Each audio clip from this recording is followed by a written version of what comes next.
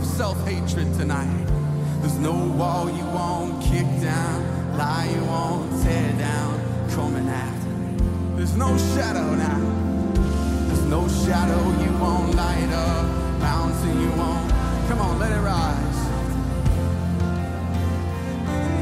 There's no wall you won't kick down, lie you won't.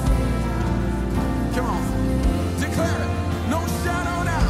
There's no shadow you won't light up, mountain you won't climb up, coming after me. There's no wall you won't.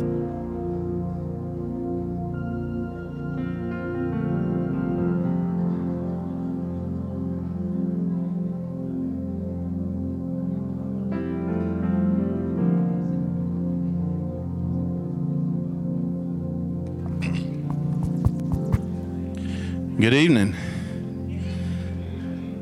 Praise the Lord. How many of you got lots of good rain at home? Amen. I think Brother Hubert said they got 3 inches out there. That's good news. So we're going to go ahead and begin tonight. And I want to remind you guys, don't forget about Primetimers Dinner this Saturday at McGeehee's in Marietta. Meet over there at 1 or be here by 12:30 and ride the van over there. So come out, eat some good catfish. Do they have other than catfish, or is it just catfish? So you don't know. Somebody asked me that. Is it just catfish? But catfish is enough. I mean, if you're going to eat a big mess of catfish, that's good. So come out, be a part of that.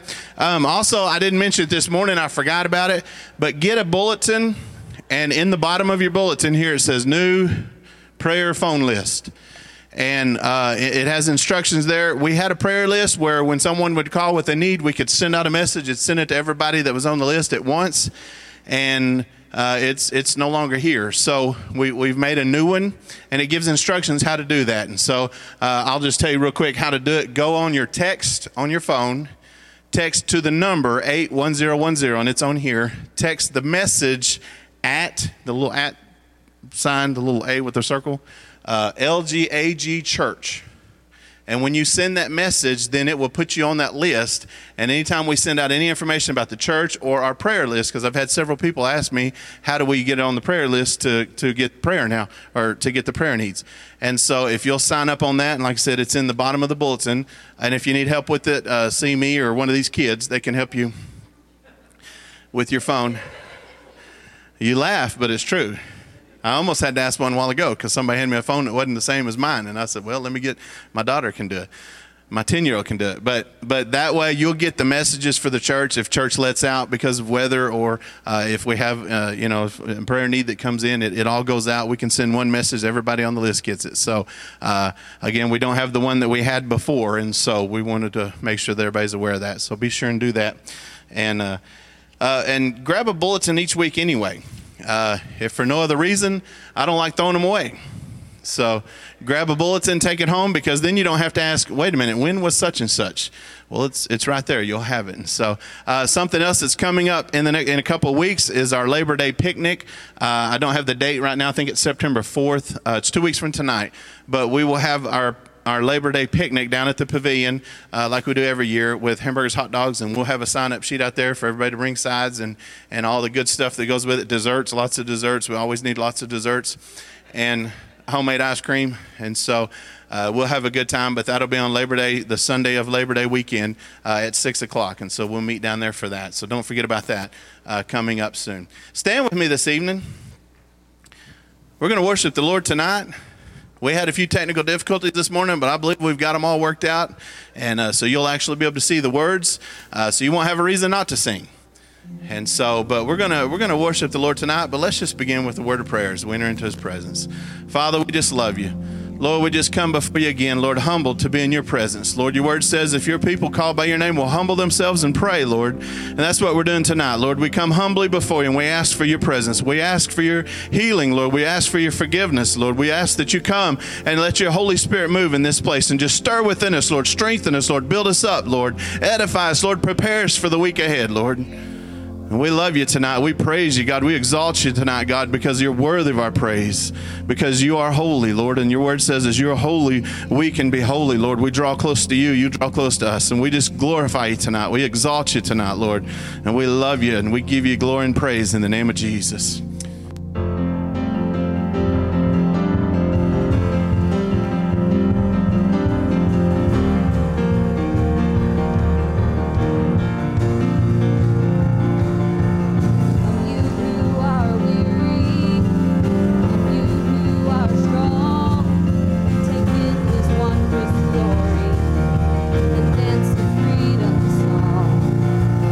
Everything revolves here around his holy name. And after you have been here, you'll never be the same. Come on to the presence of our God. This is where all hope and peace and joy are found. Come taste and see, you've been summoned by the King. Enter in a place you'll be on holy ground. From you who are searching, from you who are saved, embrace the gift of mercy, embrace the gift of grace. Enter all you nations, worship at his throne, and glorify the wonder of Christ and Christ alone. Come on to the presence of our God. This is where our hope and peace and joy are found. Come taste and see, we've been summoned by the King. Enter in a place you'll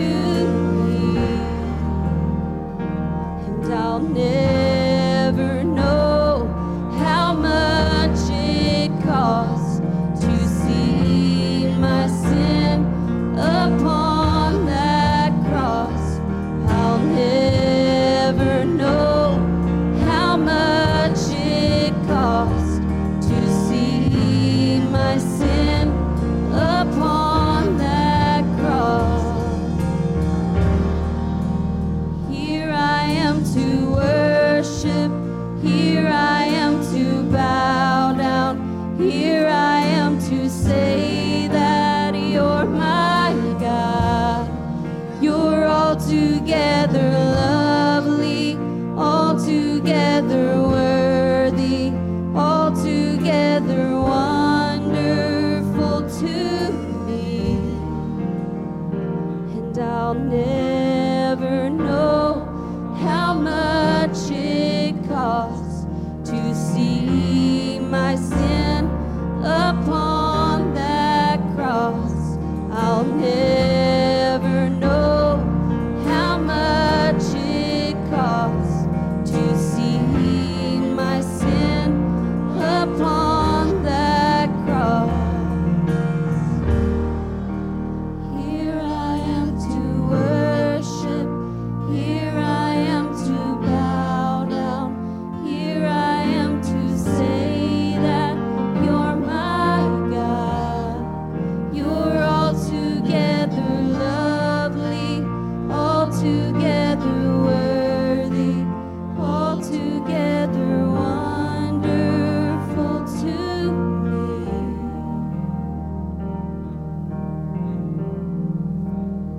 You are. Yes, you are.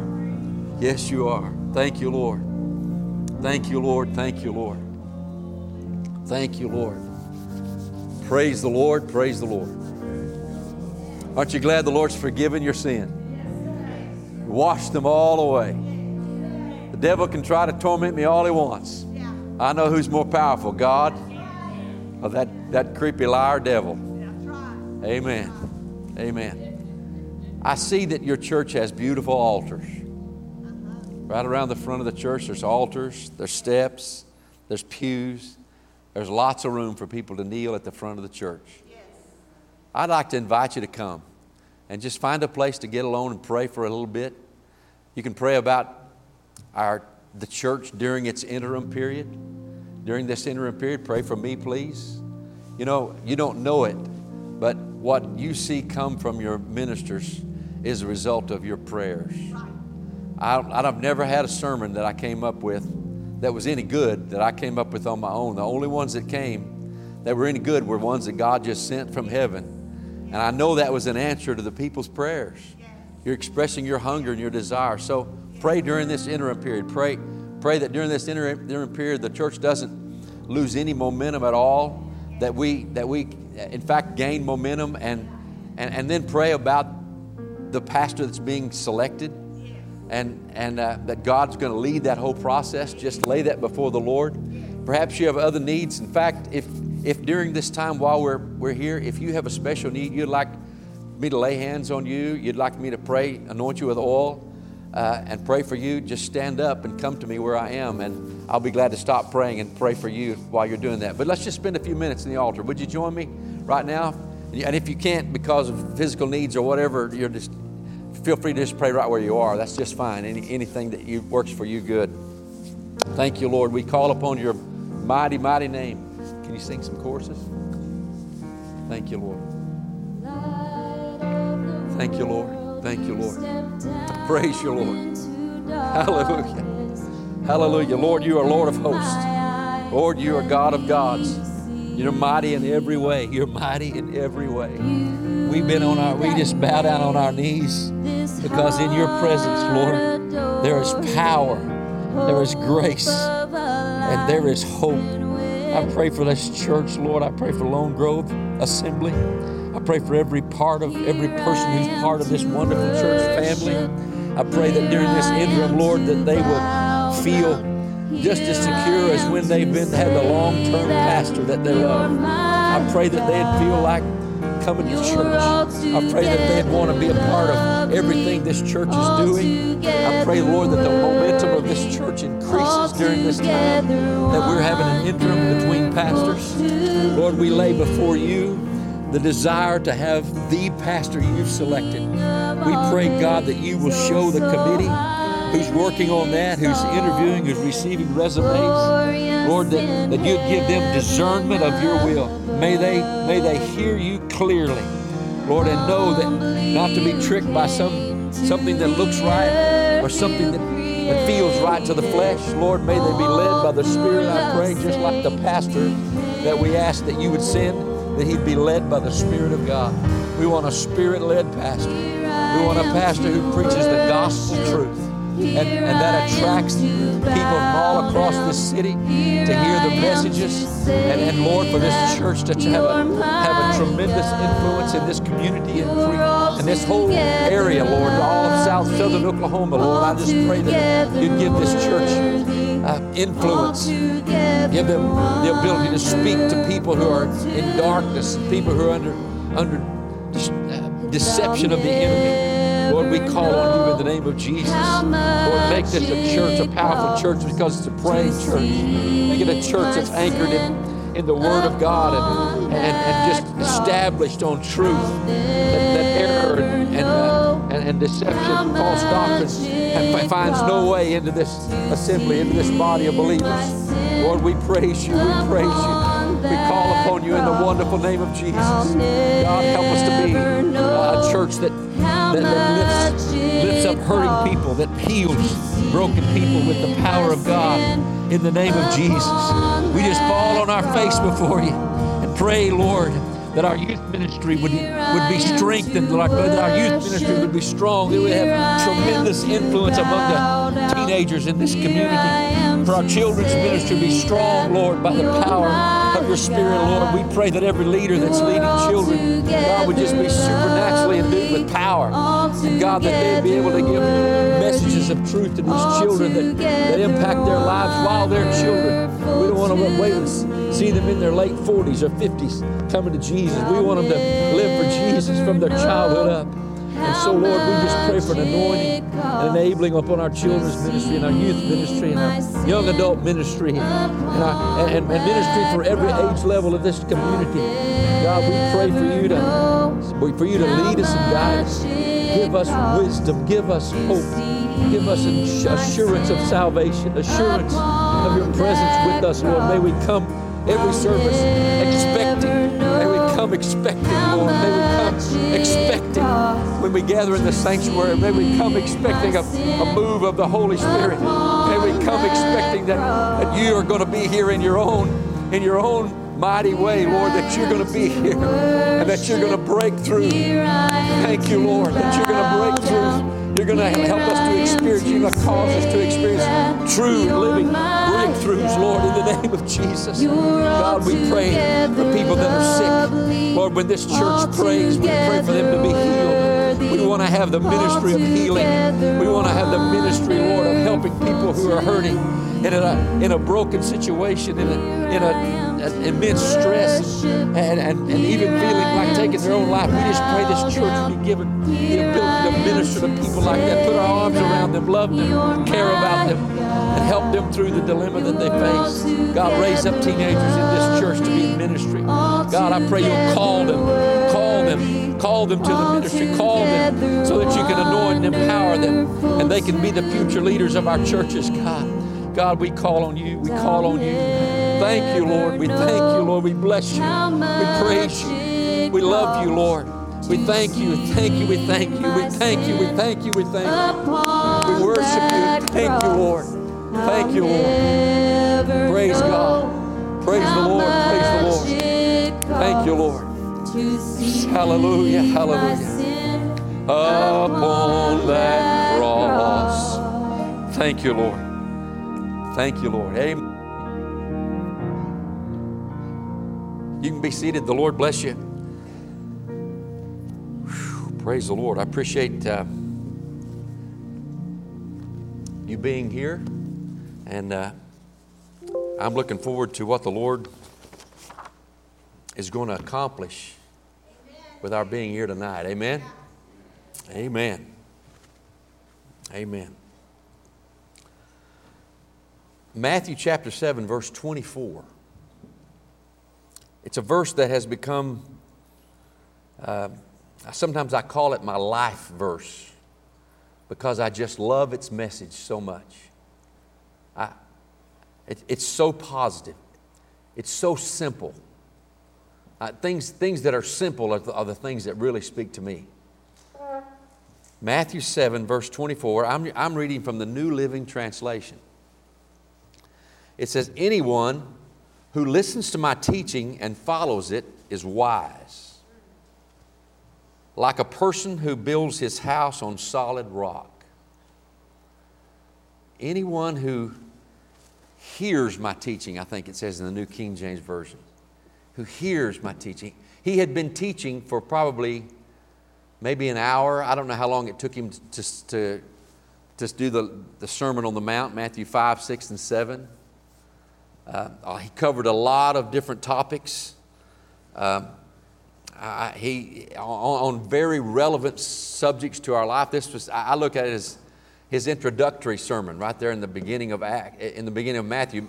If not in chronological order with what he did in his ministry, at least in the way it's arranged in the New Testament, it's the first few chapters that are inked in red because they're the sermon that Jesus preached.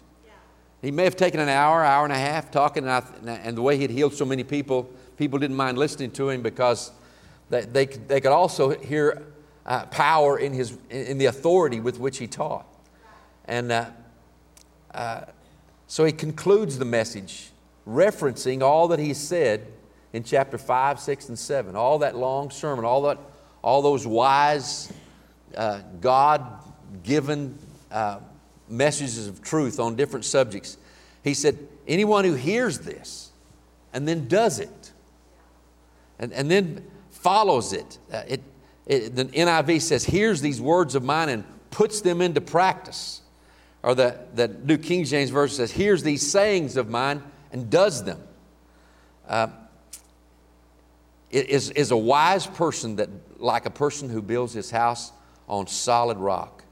Of course, down there in verse 26, he follows that up just a couple of verses later, but says, to the contrary, but anyone who hears my teaching, you've sat here and listened, you've soaked it up for the last few hours, but now if you don't do it, if you don't put it into practice, it doesn't obey it, it's foolish. And here's where he makes a tremendous impact. Like a person who builds his house on sand. Yeah. And he illustrates the two with a fuller description of, the result of building your house on a rock is that the winds and storms and rain are going to come beat against that house, but it's unmovable. That's right. It's not going to fall down. Right. He said, but the house that the guy builds on sand is very destructible, because when those same winds, those same adverse situations come against you, when the storms of life rage against you and the winds and the rains beat down on you, the sand, if you're built on sand, you'll crash with a mighty crash.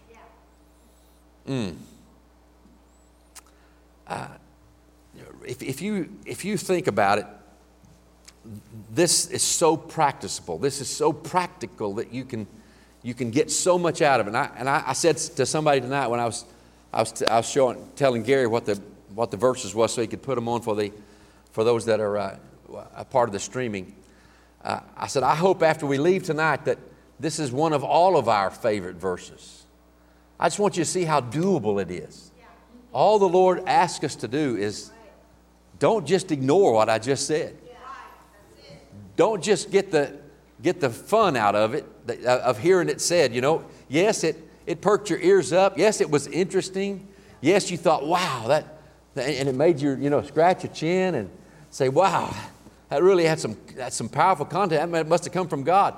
Yes, every single word he said came straight from God. He is God. Yeah. When he said it, it comes from God. But he's saying, don't make the tragic mistake of thinking that's what it was all about, for you to be inspired, for you to have some chill bumps on you because, wow, that was good. That's not what it's for. It's to make a difference in your life and on a moment-by-moment, day-by-day basis, but it's to make a difference in your life way on down the road. When I start to say, if you sown seeds that produce a great harvest, that's what you'd be doing by putting into practice everything that Jesus taught.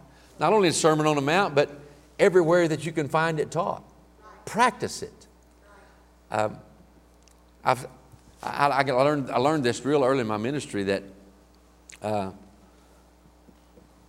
the best part of any sermon, or the greatest thing about any sermon, is not how it's homiletically arranged or who preached it. Maybe it was your favorite preacher, and you really want to say that was a great sermon.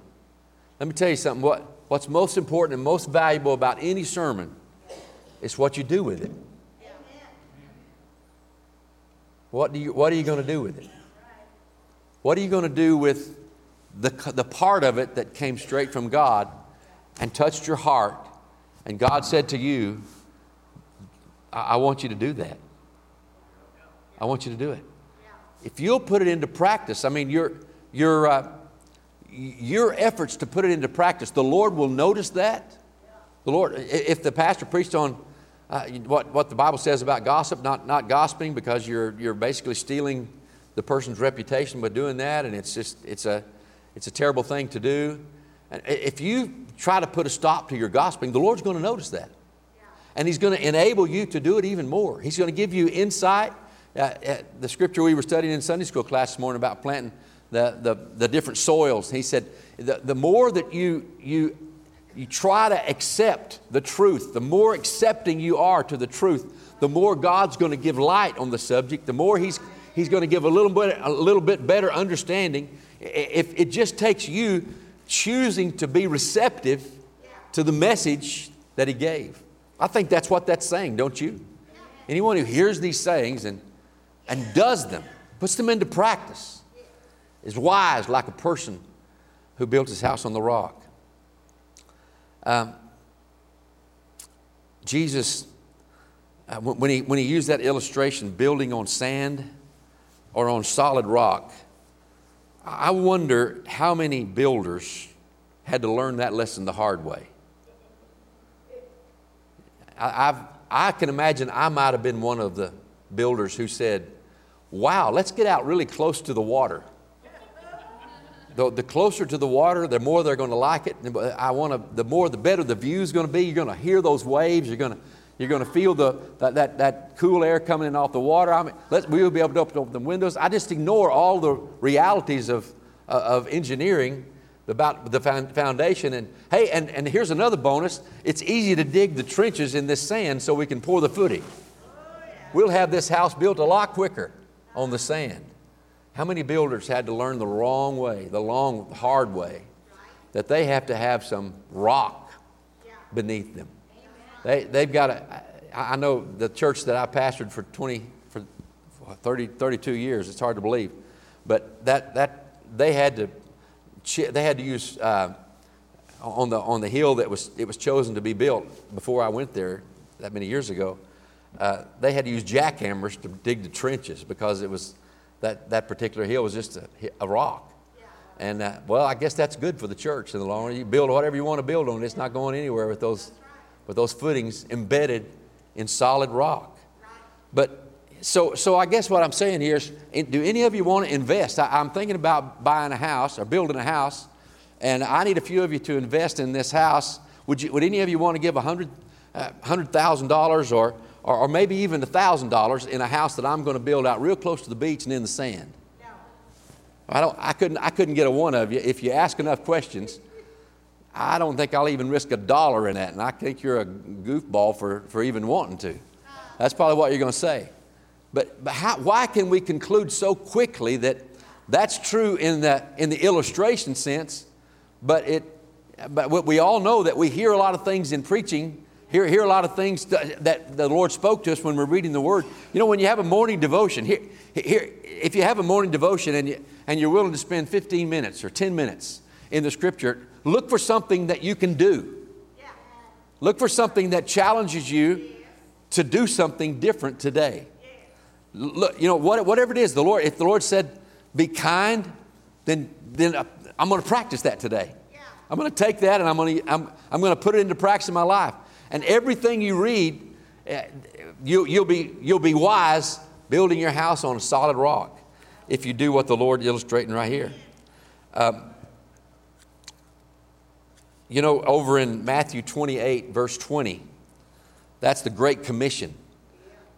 Go into all the world and make disciples of every nation and baptize them in the name of the Father, Son, and the Holy Ghost. And then what does it say? Some people can't even remember the last part of that verse. It says, teaching them to obey all these things that I have commanded you.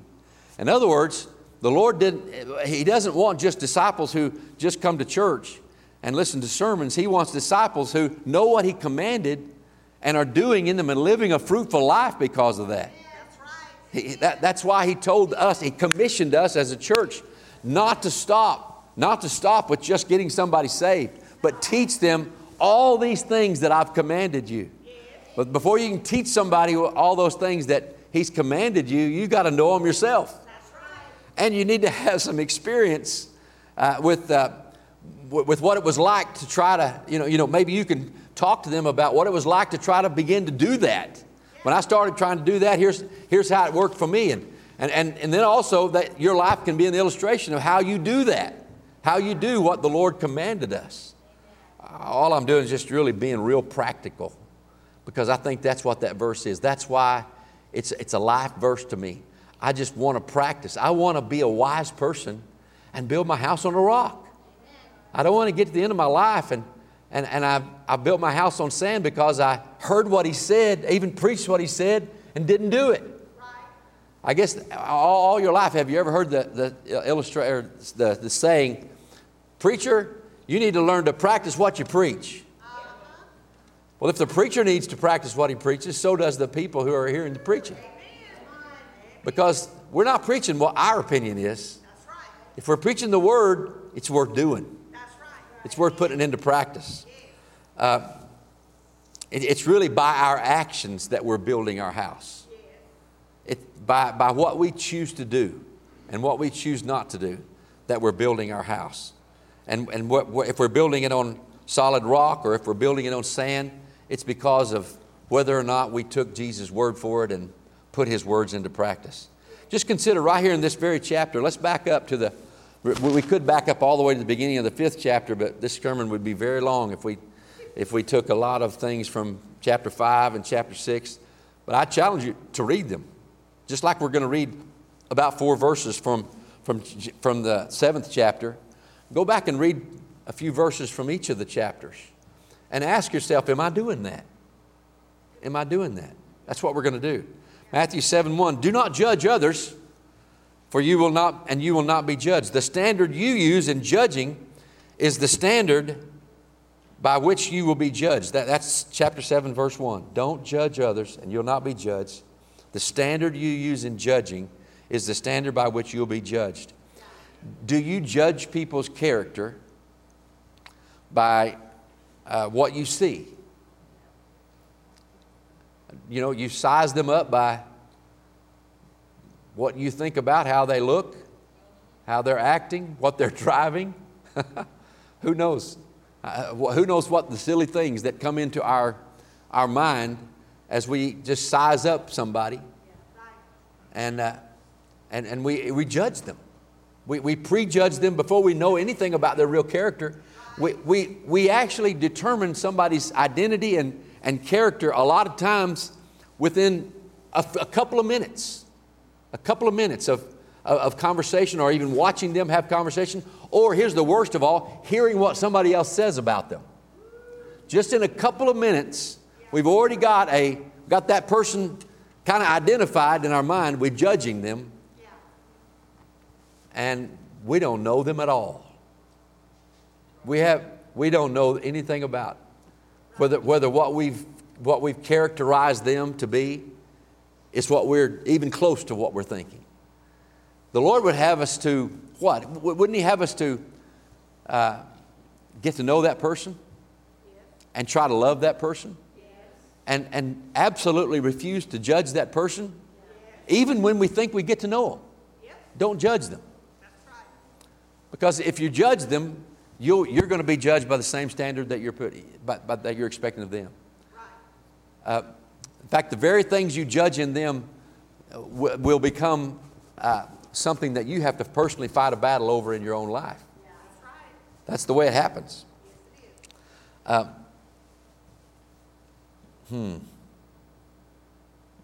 You know, there's a lot of things about judging that we think it's okay as long as I don't talk about it. I can feel that way. I can judge them. I can have my own opinion about them because of what I heard or because of what I see or what I didn't see. And then we think it's okay if we size them all up as long as we never talk about it. Well, in the first place, you will end up talking about it, even though you didn't intend to, but it's still just as wrong to do it before you end up, if you judge them and you characterize them unjustly, inappropriately, even if you don't talk about it, it's still wrong. The Lord said, don't judge them. Don't judge them. So how different would our life be if we never judged people? We never judged them by the color of their skin. We never judged them by their what was apparently their economic. I mean, it goes both ways. You can judge somebody because they look like they have a lot of money and you start making all kind of characterizations, or because they have no money. Money has nothing to do with character. Nothing to do. And character, but God wants us to love people. Love people.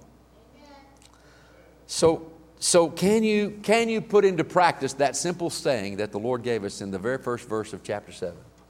Can you? Will you choose to? That's the question. Because if you'll choose to, you definitely can, because the Lord will enable you to do it. That's right. Amen. He will enable you to not be a judge of people's character and not to make that tragic mistake of missing the chance to love people like God loves them. God looks on their heart. Yes, He does, sir. And He asks us to do the same. Let's look what it says in verse 7. Here's another one we need to ask ourselves.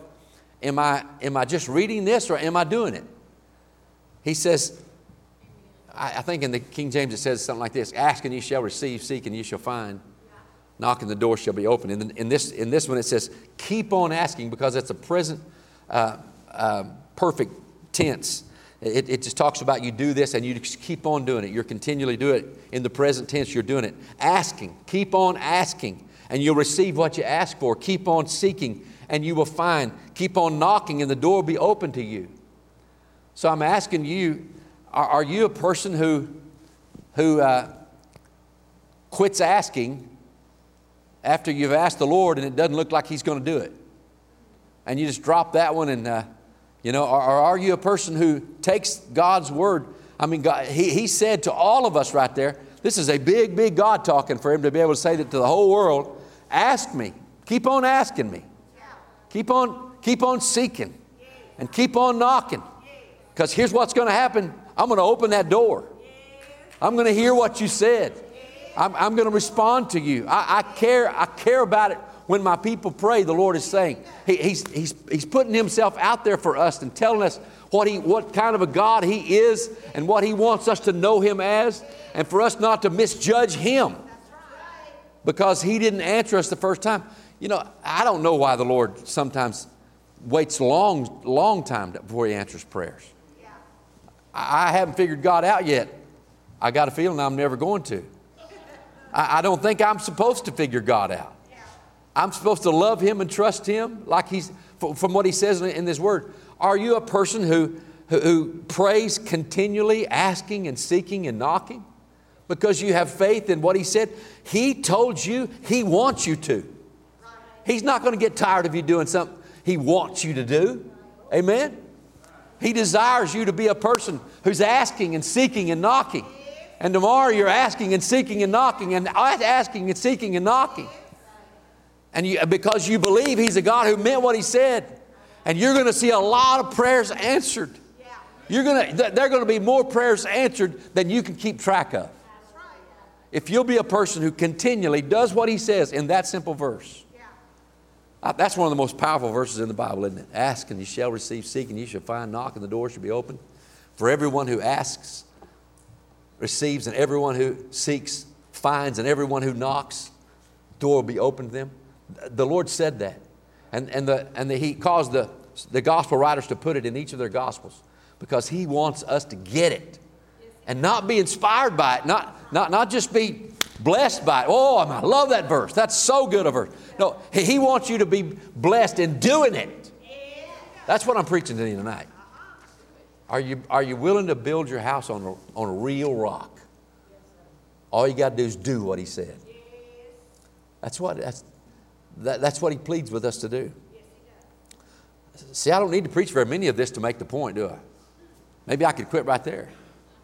But you can take this thought and go into Matthew 5 and Matthew 6, Matthew 7. Just keep on reading. Right on through Matthew, Mark, Luke, and John, Acts. And keep on finding what the Lord told you in there. If you'd put it into practice, it would make an incredible, miraculous difference in your life. If it won't, then Jesus wouldn't, if it wouldn't, then Jesus wouldn't have said, if you'll put this into practice, if you'll do it, you're the guy, you're the wise builder who built, instead of on the sand, a perishing house, you built a solid house, and the storms of life are going to beat against it. That's the house I want. That's the house you want too, isn't it? When you've lived your life, for however many years the Lord lets you live your life's going to have built a house that is either built on sand or built on solid rock. Here's another good one. Let me give you verse 12. I learned this one as a Royal Ranger because we learned it in the King James Version. It was the golden rule. I think, what was it we called it in Royal Rangers? Whatsoever you would that men would do unto you, do you even so unto them. Matthew 7:11, 7:12 it is. But here it's in New Living Translation. It says, do unto others whatever you would like them to do to you. Do you treat other people the way you want to be treated? That's the simplest one of all to understand. Because all we have to do is ask ourselves, how would I want to be treated if I was in the situation that they're in? What would I want you to say? What would I want you to do? How would I want to be treated? And then we just follow through on how you'd want to be treated. Every one of us are going to find ourselves doing a lot more love, spreading a lot more love, doing things more kind if we follow through on that. Because that's all we want. We don't want to be mistreated. We don't want to be treated rudely. We don't want to be talked down to. We don't want to be cursed. We don't want to be made fun of. And so, why don't we put into practice what the Lord said? It's so simple and so powerful. In fact, He went ahead and said that this is all the law and the prophets. He said that about those words, those simple words, do unto others as you'd have them do unto you. This is in several places in the Scripture that the Lord said, this is the law and the prophets. This is what the Old Testament basically was trying to teach you to do, He said. This is what God wants of us, for us to be people who do unto others the same way we'd have them do unto us. Wow. Wow. And then verse 21, there's one more I'll share with you. Not everyone who calls out to me, Lord, Lord, will enter the kingdom of heaven. Only those who actually do the will of the Father, my Father in heaven, will enter. The judgment day, many will say to me, Lord, Lord, but I will reply, I never knew you. So what I think this verse is saying, that it's all about, in those words, knew you. The Lord said, I never knew you. Are you a person the Lord knows? Are you a person in relationship with the Lord? And you cherish your relationship with the Lord. Marcia and I are about to have our 50th anniversary. And I remember when I was, we'd been married a few years and I became a pastor in Enid.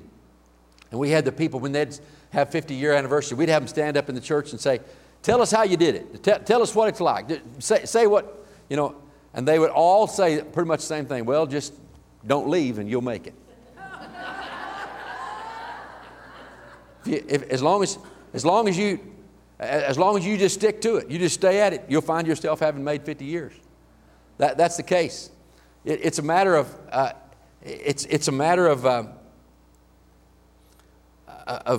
realizing that it's just a matter of sticking to it and doing it. If we've got a relationship with the Lord, I guess I was going to say this about a 50-year marriage. You got to have a relationship. You got to nurture your relationship. When your relationship suffers, instead of letting it decay and die, you do what it takes to resuscitate it. You forgive each other. You do your first works over again. We can go back to the way we acted when we were dating, because we were really kind to each other. I was trying to win her then. I was only letting her see my good side. She still only wants to see my good side, the truth is. And that's just the truth the way it is.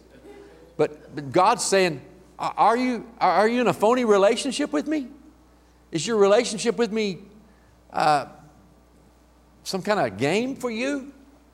And he's saying, when the Lord uses the words, only those who actually do the will of my Father. The will of your Father is to do what you did this morning and put your sins on the Savior that He sent, and believe Him and trust Him and walk close to Him every day of your life. He didn't tell us when the rapture is going to be. He could have said, this is the day it's going to happen, and everybody would have waited until the day before to really get all right with God. He wants you to live every day as if the rapture might happen today. In fact, the other thing He didn't tell you is that when you're going to die. He could tell us all when we're going to die. But He wants you to live every single day of your life, because you'd be missing something if you're not living like that. That's how you're really going to love your life, is if you're living ready to die today. If I die today, I don't have to regret anything, because I was living every day of my life ready if I died or if He came, because I've got a relationship with Him. Are you a person with a relationship with Him? If you got a relationship with Him, don't worry, He's not going to say to you, I never knew you. Amen? He knows your name. He knows you love Him. He knows those prayers that you're praying are sincere and genuine. He knows that you trust in Him with your heart. You believe in Him. You take His word seriously. And you want that relationship with Him to be stronger and stronger. And you even want to bring other people into relationship with Him. You want your children, your grandchildren, you want everybody that you can possibly influence to come into relationship with Him. Because that's what it means to love the Lord with all your heart. I don't think the Lord was saying anything legalistic about this. I don't think He was making a list of rules that God says, and that's what religion is. Religion is a set of rules that a group of people decide this is what God says will make us acceptable to Him. So they go through the regimen of all these rules. That's religion. God's not into religion. He's into relationship.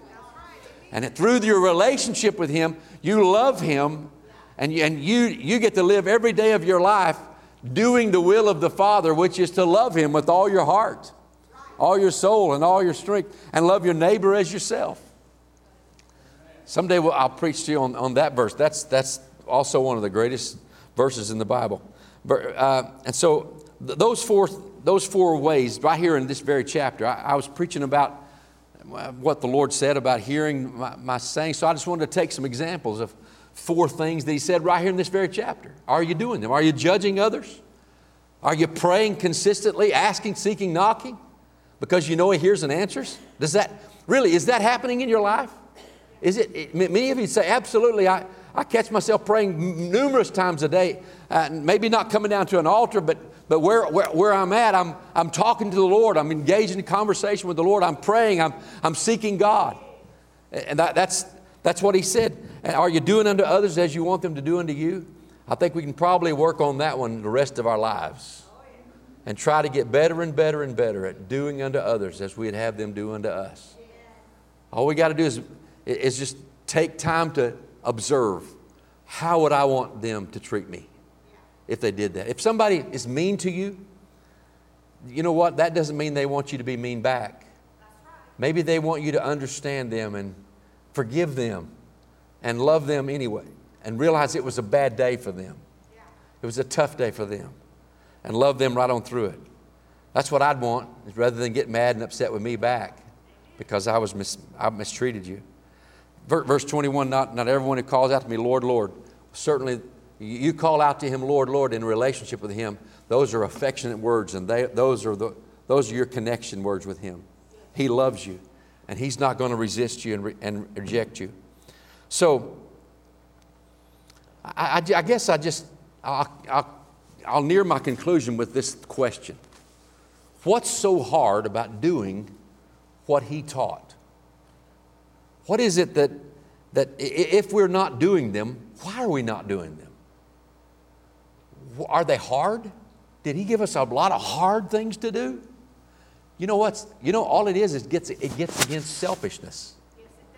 We've got to deal with selfishness so that we can really enjoy doing what he said. Otherwise, we're just going to be happy enough just to hear it and applaud it. Wow, that's good. I'm going to get me a poster of this, and I'm going to hang it on the wall of that verse. I'm going to look at it every day, and I'm going to say, wow, that's a good verse. Lord doesn't want you to put it on your wall. He wants you to put it in your heart. And do it. And do it. I really hate it that I have to tell you the truth. The only part of this book doing you any good is the part that's in your heart. The rest of it is potentially going to do you some good. It's on your shelf. It's in the book if you'll open it and read it. And if you, in fact, take a verse so seriously that you put it in your heart and begin to live by it, then this word's doing you some good. It's going to do you all kinds of good. But you have to make up your mind. It's not hard to do what he said. The scripture says, my commandments, his commandments are not grievous. They're not heavy burdens to bear.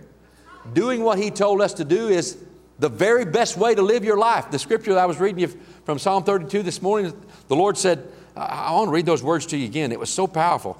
I'm going to turn back there to Psalms 32 and read you toward the end of the chapter.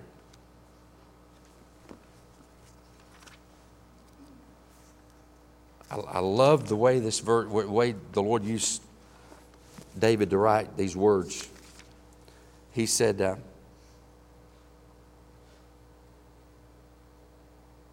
Lord says, this is verse 8, I will guide you along the best pathway for your life. I will advise you and watch over you. Do not be like a senseless horse or mule that needs a bit and bridle to keep it under control. Those two verses just are so powerful. The Lord, do you really believe the Lord with his commandments is guiding you along the best pathway for your life? Is it really true that what the Lord wills for you is the very best your life could be? It's the best version of your life. So don't think that to do what he says, to really put it into practice, is going to cause you to lose something satisfying about life. If you don't do what he said, you're going to lose something. That's why he said, if you lose your life for my sake, that's when you'll find it yet again. When you choose to squash and put to death selfishness, and you begin to take Jesus' commandments and put them into practice in your life, that's how the Lord is guiding you along the best pathway for your life.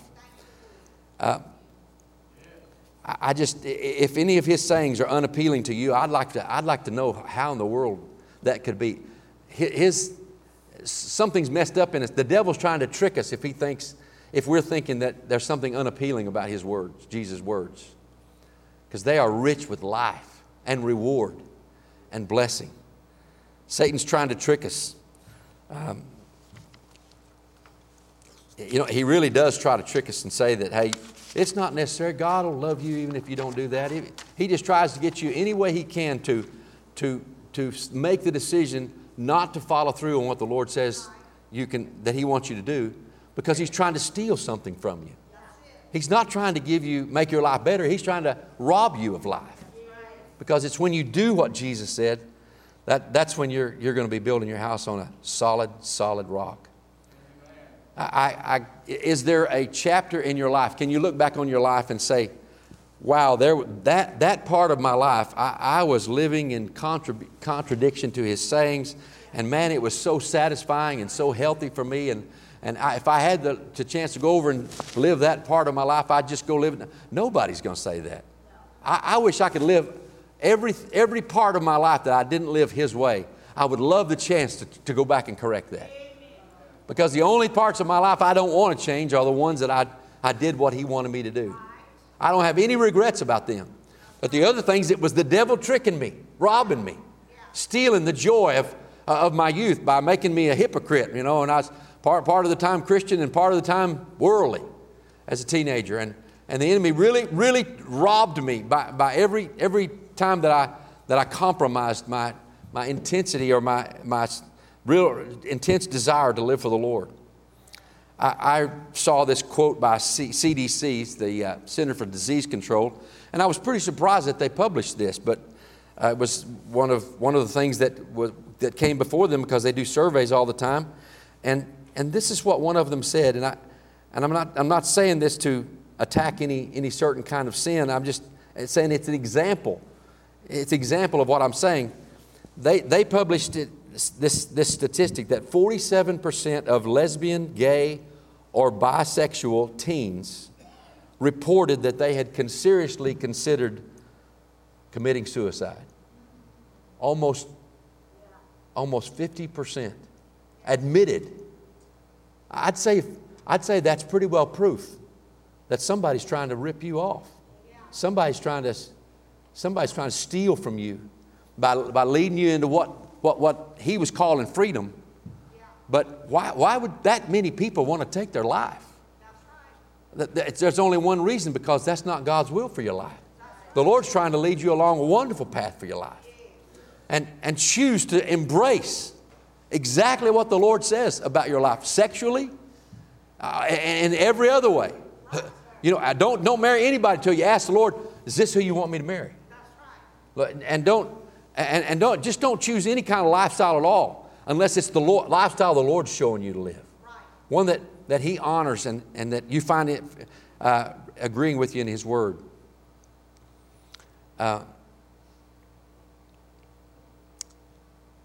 God wants us to have enough faith.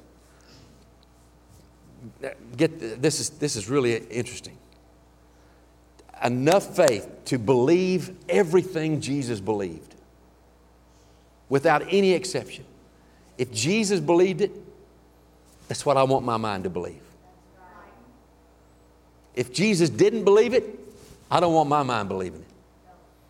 I want somehow the things that I believe that are inconsistent with Him to be revealed to me, so that I can quit believing what He doesn't believe. And I want Him to show me every bit of the truth that He believed that I don't believe. Am I trying to be a walking Jesus? I'm sure trying to be a follower of Jesus. Amen. I think that's what it means to be a follower of Jesus. That's what He's saying. That's why He's saying it like He's saying it. And if you'll take these sayings of mine and do them, if you'll just believe like I believe and put this into practice, you'll have as an abundant life as I'm having. I came to give you this abundant life. I came to show it to you. But the key's in believing what He believed. And so, Lord, maybe as the way for us to close this message tonight is, Lord, I choose for You to train my mind and my will to be a mirror of Yours. Amen. To be a reflection of Your mind and Your will, Lord. Would You take me and make me a person who really, really wants to do what You said, in everything You said. Psalm 1, one of my favorite verses. I got a lot of favorite verses. Blessed is the man that walketh not in the counsel of the ungodly. I'll just stop right there. He's saying, better be careful who you listen to, because you're going to get counsel from some people who are not in agreement with what God wants for your life. They got their own opinion, and who knows where they got it. Maybe they think it's working for them because they don't know what it is to have what the Lord wants in their life. So, ungodly counsel. I just want you to compare that verse that He's warning you not to have the counsel of the ungodly. We by having the words of Jesus right here in the Sermon on the Mount and wherever we find them in the Scripture, we have the opportunity of having counsel of the most godly person that ever lived in a human body. That was God incarnate in the flesh. And His counsel, no wonder He says, if you'll hear these words and do them, they'll really work for you. They'll keep working for you. You'll be really glad that you did it. And when the storms come in your life, you'll be able to, you know, the biggest storm that's going to come in your life? Death. What was He talking about? Was He just talking about when storms in this life come, or was He talking about the judgment when you stand on the other side after your death or after the rapture?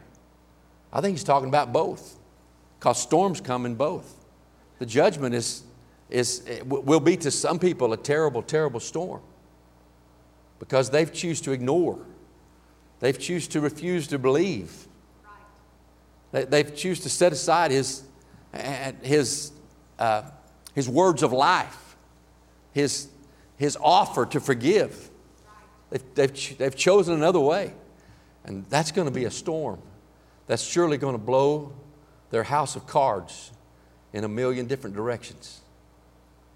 That's what He told us. I think that what God said is, I will write a code that I will live by. Those very words that I'm going to live by, I'm going to put them in your heart so you can live by them too, so you will enjoy the abundant life that I have. I believe that's what God wants. He wants your life to be as abundant as His is. And He says, this is how you do it. Just believe me. Believe me enough to put it into practice. Begin to do it.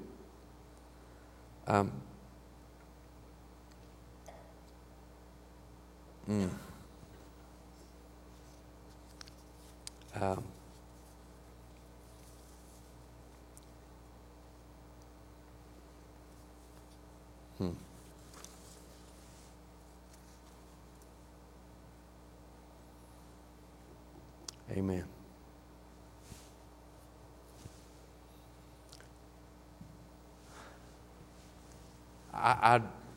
I would challenge you that the only way to live free is to live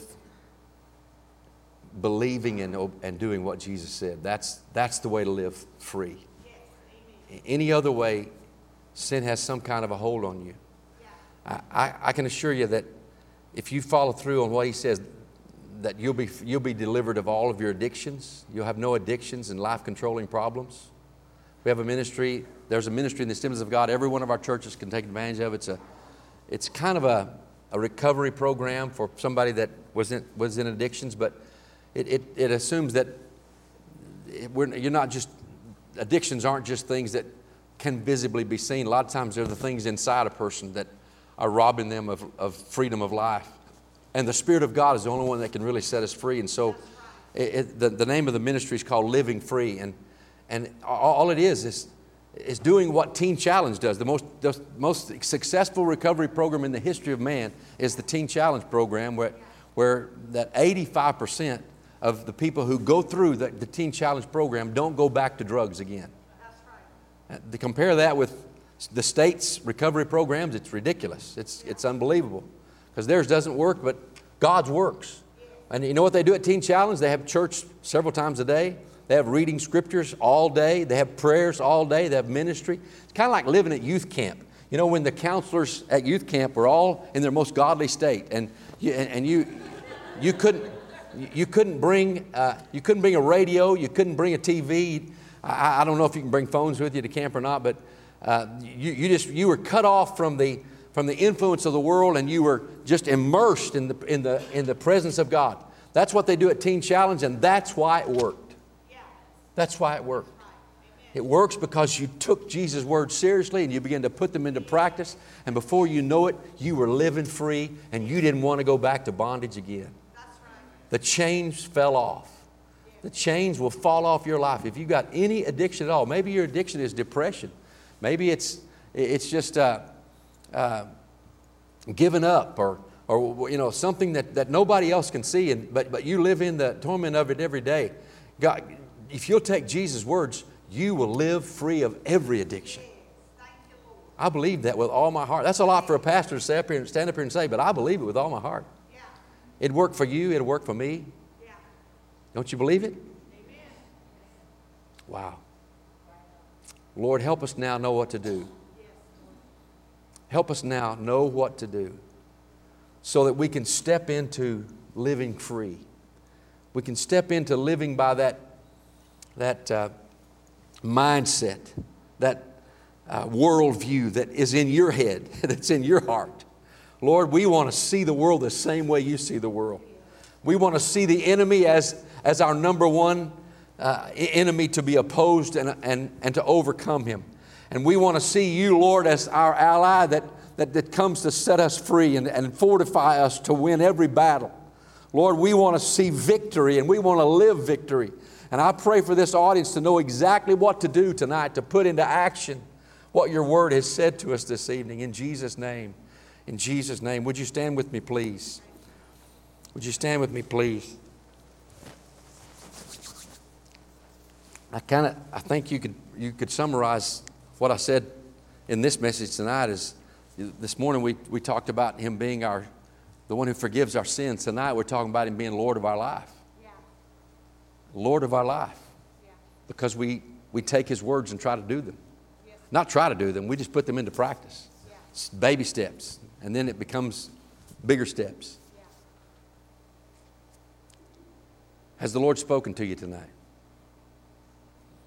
And would you commit to, if it was in the verses that we had or another verse that the Lord put to you about what he said, will you commit? We commit to him. Lord, I'm going to put it into practice. I'm going to put your words in practice. I want a house that's more established than ever on solid rock.